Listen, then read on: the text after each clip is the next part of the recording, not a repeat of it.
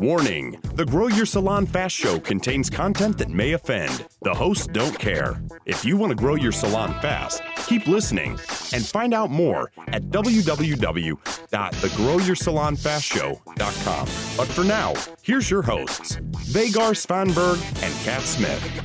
All right, hello and welcome to the Grow Your Salon Fast Show. Hello, Kat. Hello, how are you? There you are, I'm fine. And you're fine, I can see that. Good. Aren't you? I'm as fine as I can be today. I've just been exercising, so I'm sweating. Excellent. Kat, we have talked about recruiting. Yes. And we're going to continue that in this episode. And particularly we're going to talk more about staff, because you have had quite a few inquiries or questions about staff, haven't you? This seems to be one of the biggest problems. Yeah, and it is. It's one of the biggest problems that salon owners have. When I ask them, what is your biggest challenges? 100% come back and say staff. And whether that be staff recruitment, where to get them, how to get them to work for you, how to keep them, how to make them do what you require them to do, how to buy into the way that you're doing your marketing. It's staff. Staff is the thing.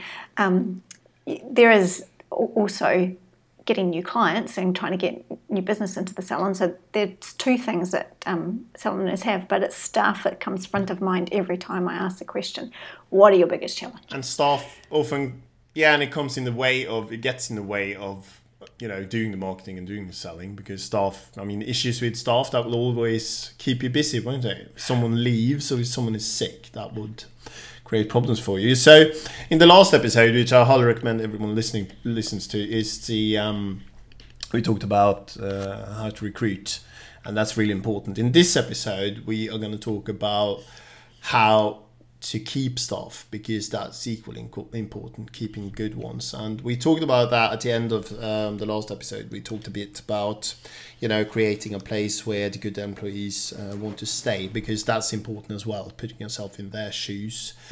What are your thoughts on that, Kat? Keeping good staff, creating a salon where your employees will, love to stay. The good ones, that is.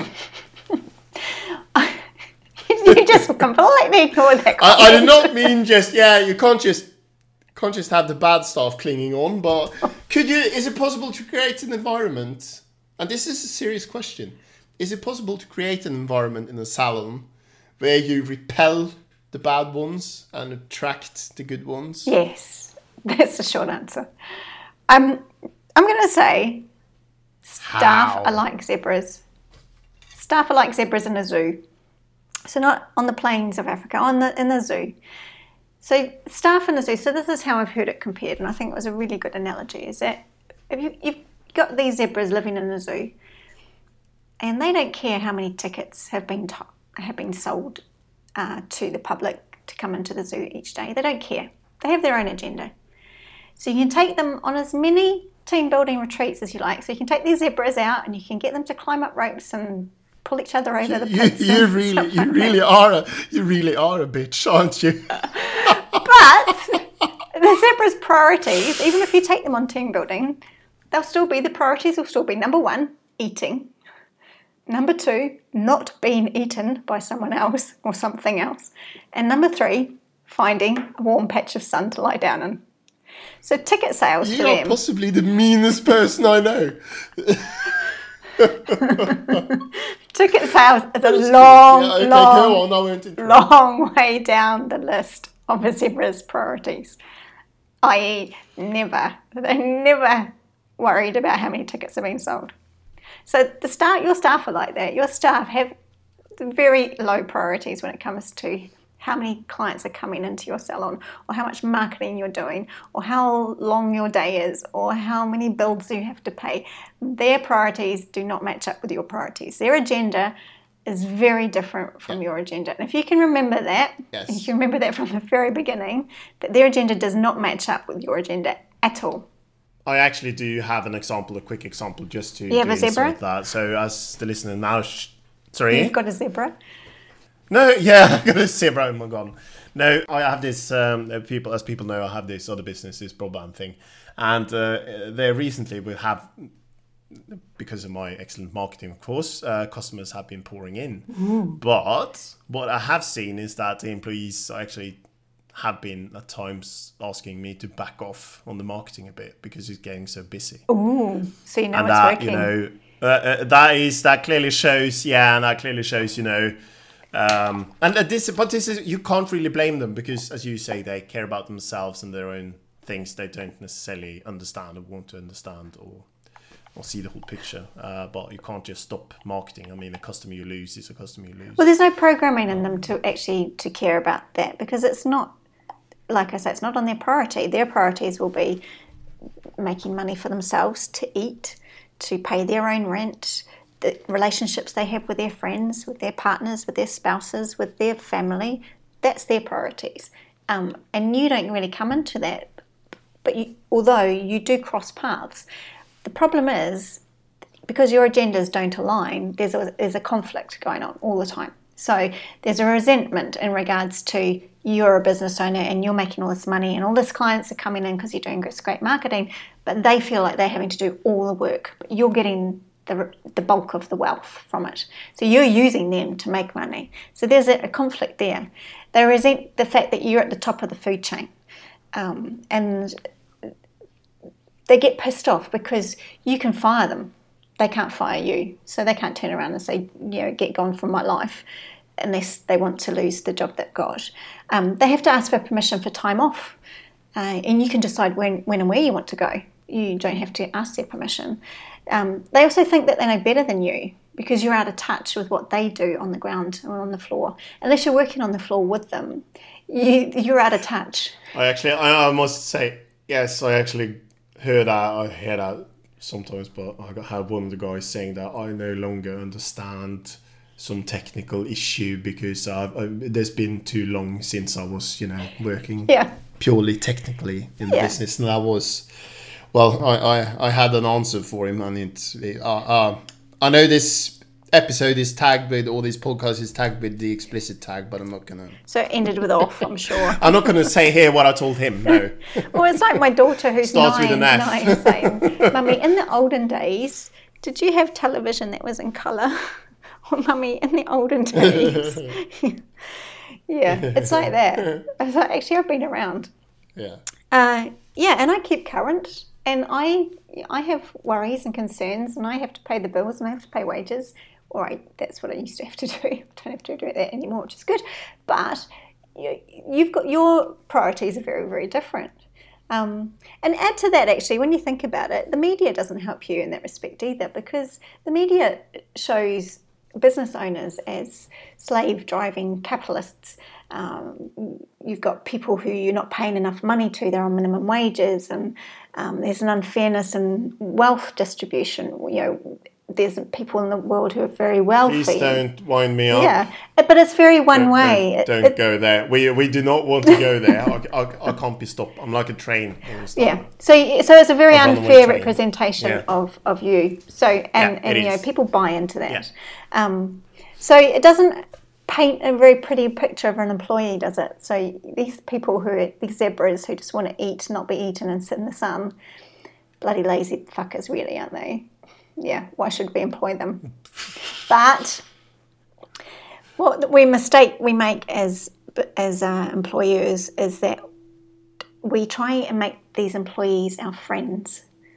Because if we make them our friends, then they're going to do stuff for us, right? Well, we think so, yeah. So we think that if we are friendly to them and they become our friends, we can be more persuasive. And we think that the law of reciprocity applies, but it doesn't. Yeah. We also treat them like our family. So we try and get them into our little community, and we get the touchy-feely benefit. And I can, as you talk now, I actually feel myself getting a bit embarrassed because this is what I've been doing for all those years. And it's a natural thing to do because we want to be nice. Yeah. Generally, we are kind people who are decent human beings, but it doesn't work. Staff are not your friends. They won't. They're not your friends. They are not. They are your employees, and as soon as something happens, bailiffs turn up because you haven't paid the bills for months and months, they'll be the first person to take the money that's left in the till out of it before the bailiffs can get it so that it can be paid as the salon is closed down. And they're not your family. If you're in a rest home 20 years from now, how old are you? Not that old. 60 years from now? 80 years from now? You're asking me my age. 20 years, I'll be like 55, I think. Oh, ouch. I'm actually anyway, 36, you're believe in it that or rest not. home and your dotage and your memory's failing and all you want is someone to look after you. It's not going to be your ex-employees, is it? They're not your family. Your family might come and see you, but your ex-employees are not going to come and see you. Family would probably do it because they loved me. Right. See, this is where the problem with the Why agenda. wouldn't they? The agenda. There's another thing with you. Yeah, I'm guaranteed to have no one come and see me. I'm going to go bush. I'm going to go out somewhere in the back of Beyond and goes both die ways, slowly by myself.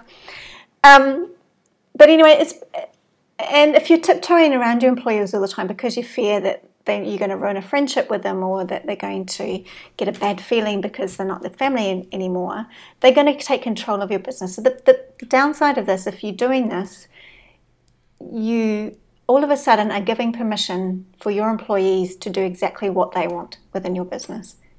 So you lose the control of your business. And I've seen it before. I've had it in my salon.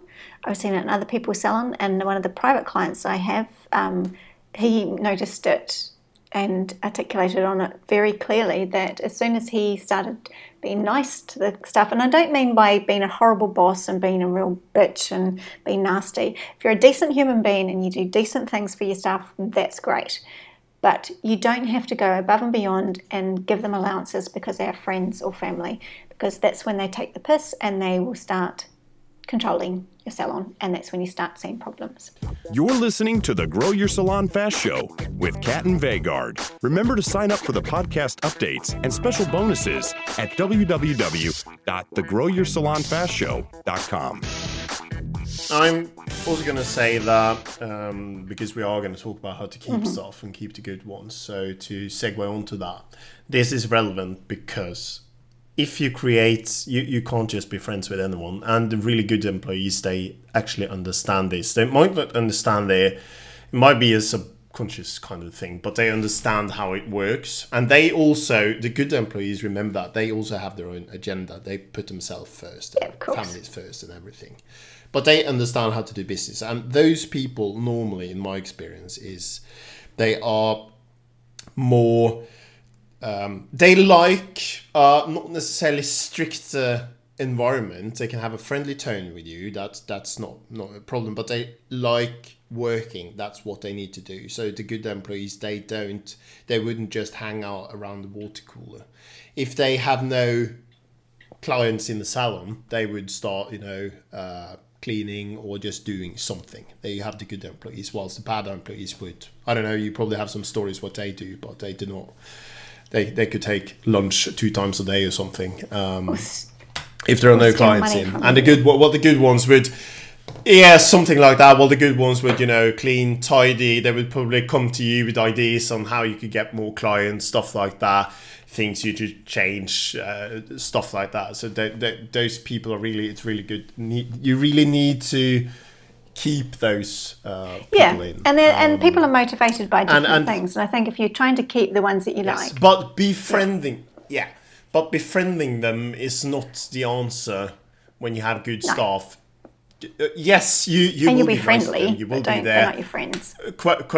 Yes, you'll be friendly, but not their friend. And they will understand the good ones well. So you don't befriend them to keep them. And I think that's huge because people think that they need to befriend them.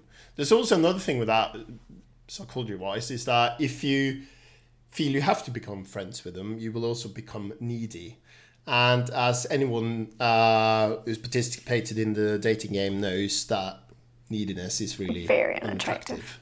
So, yes.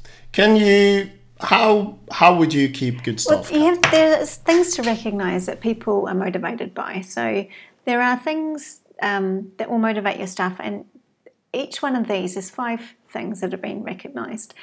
And you look at your staff member, you sit down and you think about each staff member you have in the salon.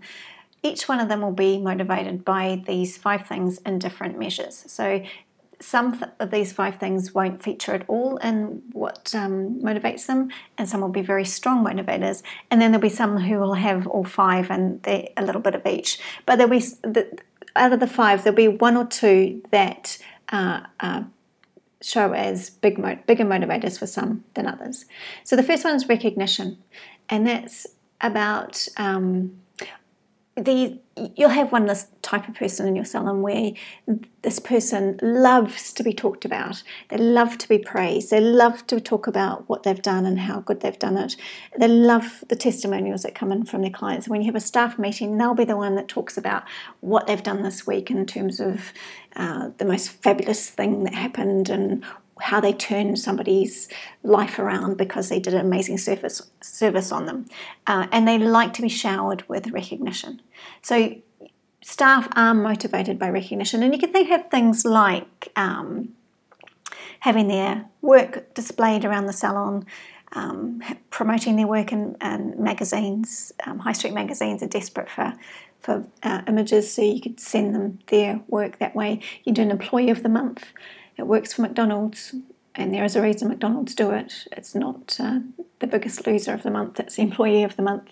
And put that in your newsletter so that your clients can see your employee of the month. Loser of the month. Can you imagine how that would be? Well, I think my husband puts it. You're this the month biggest loser is Gary. Loser at the same time.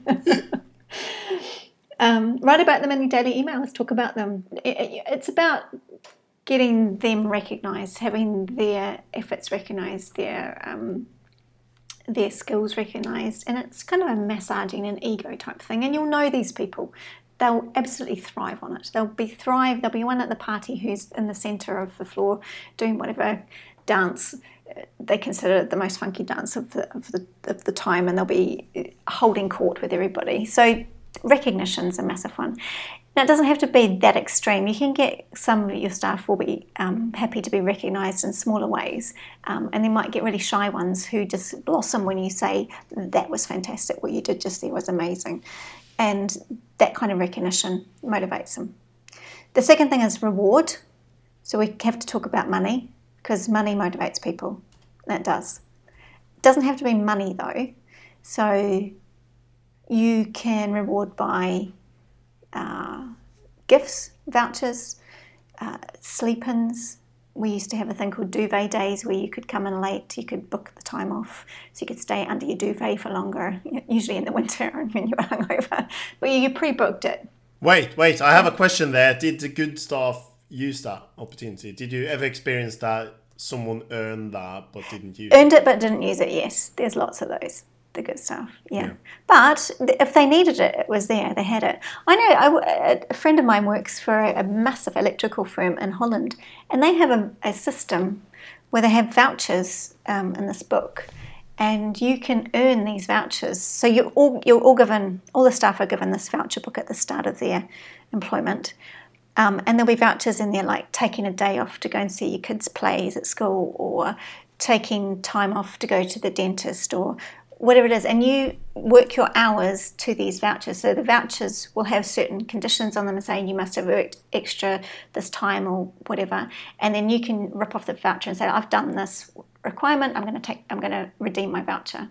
So like a duvet day or taking a day off or taking a personal day or whatever, and they get given the set amount each year, so they can work towards them.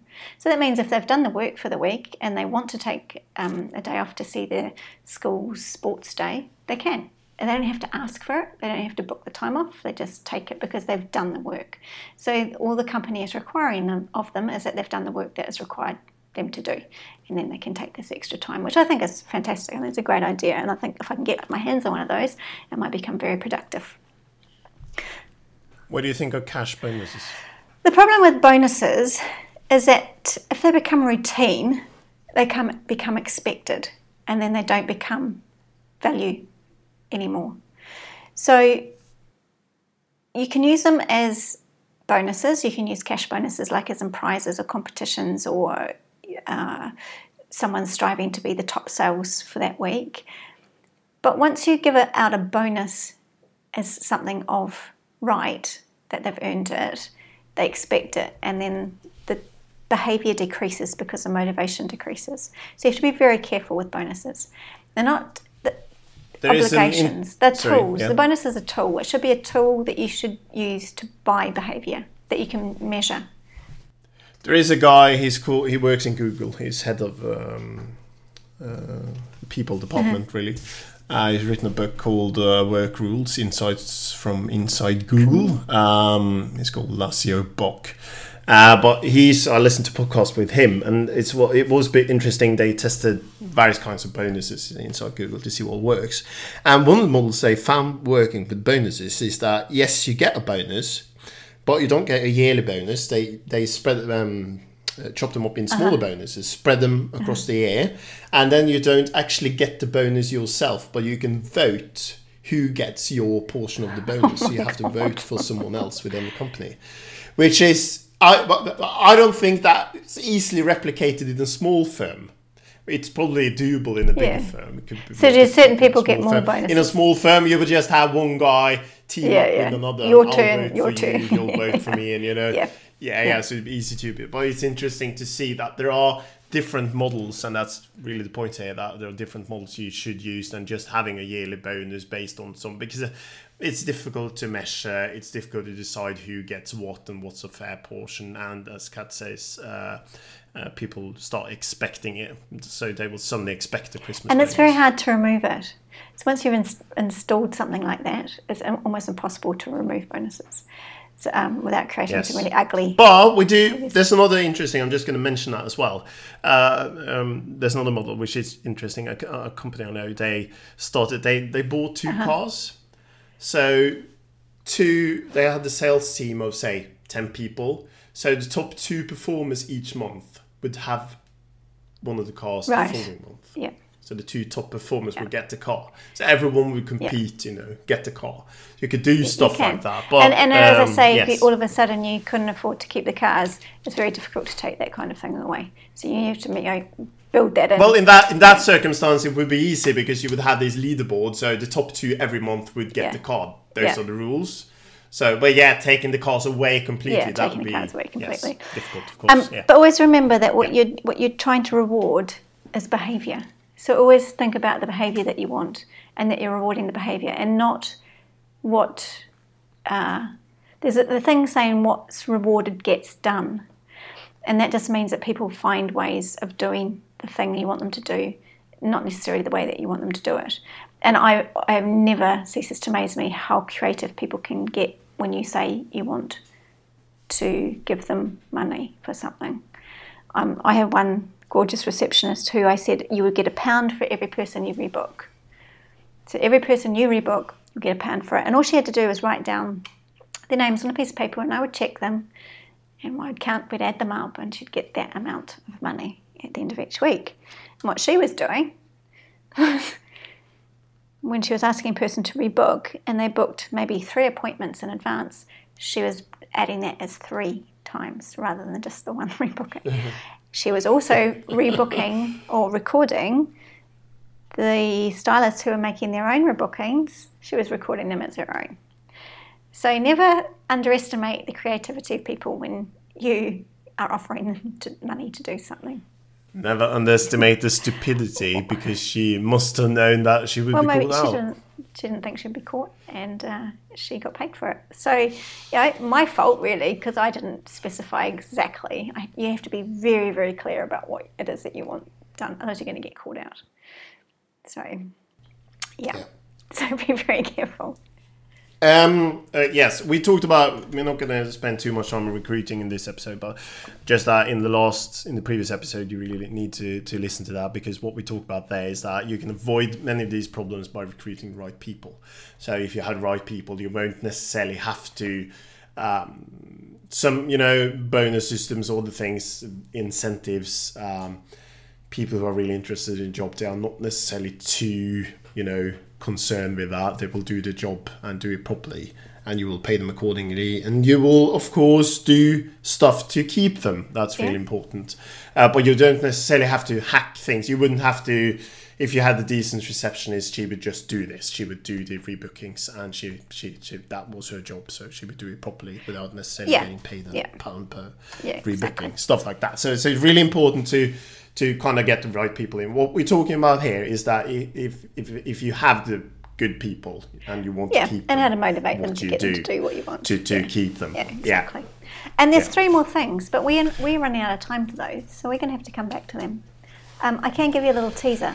They are a little bit around valuing, nurturing, and belonging.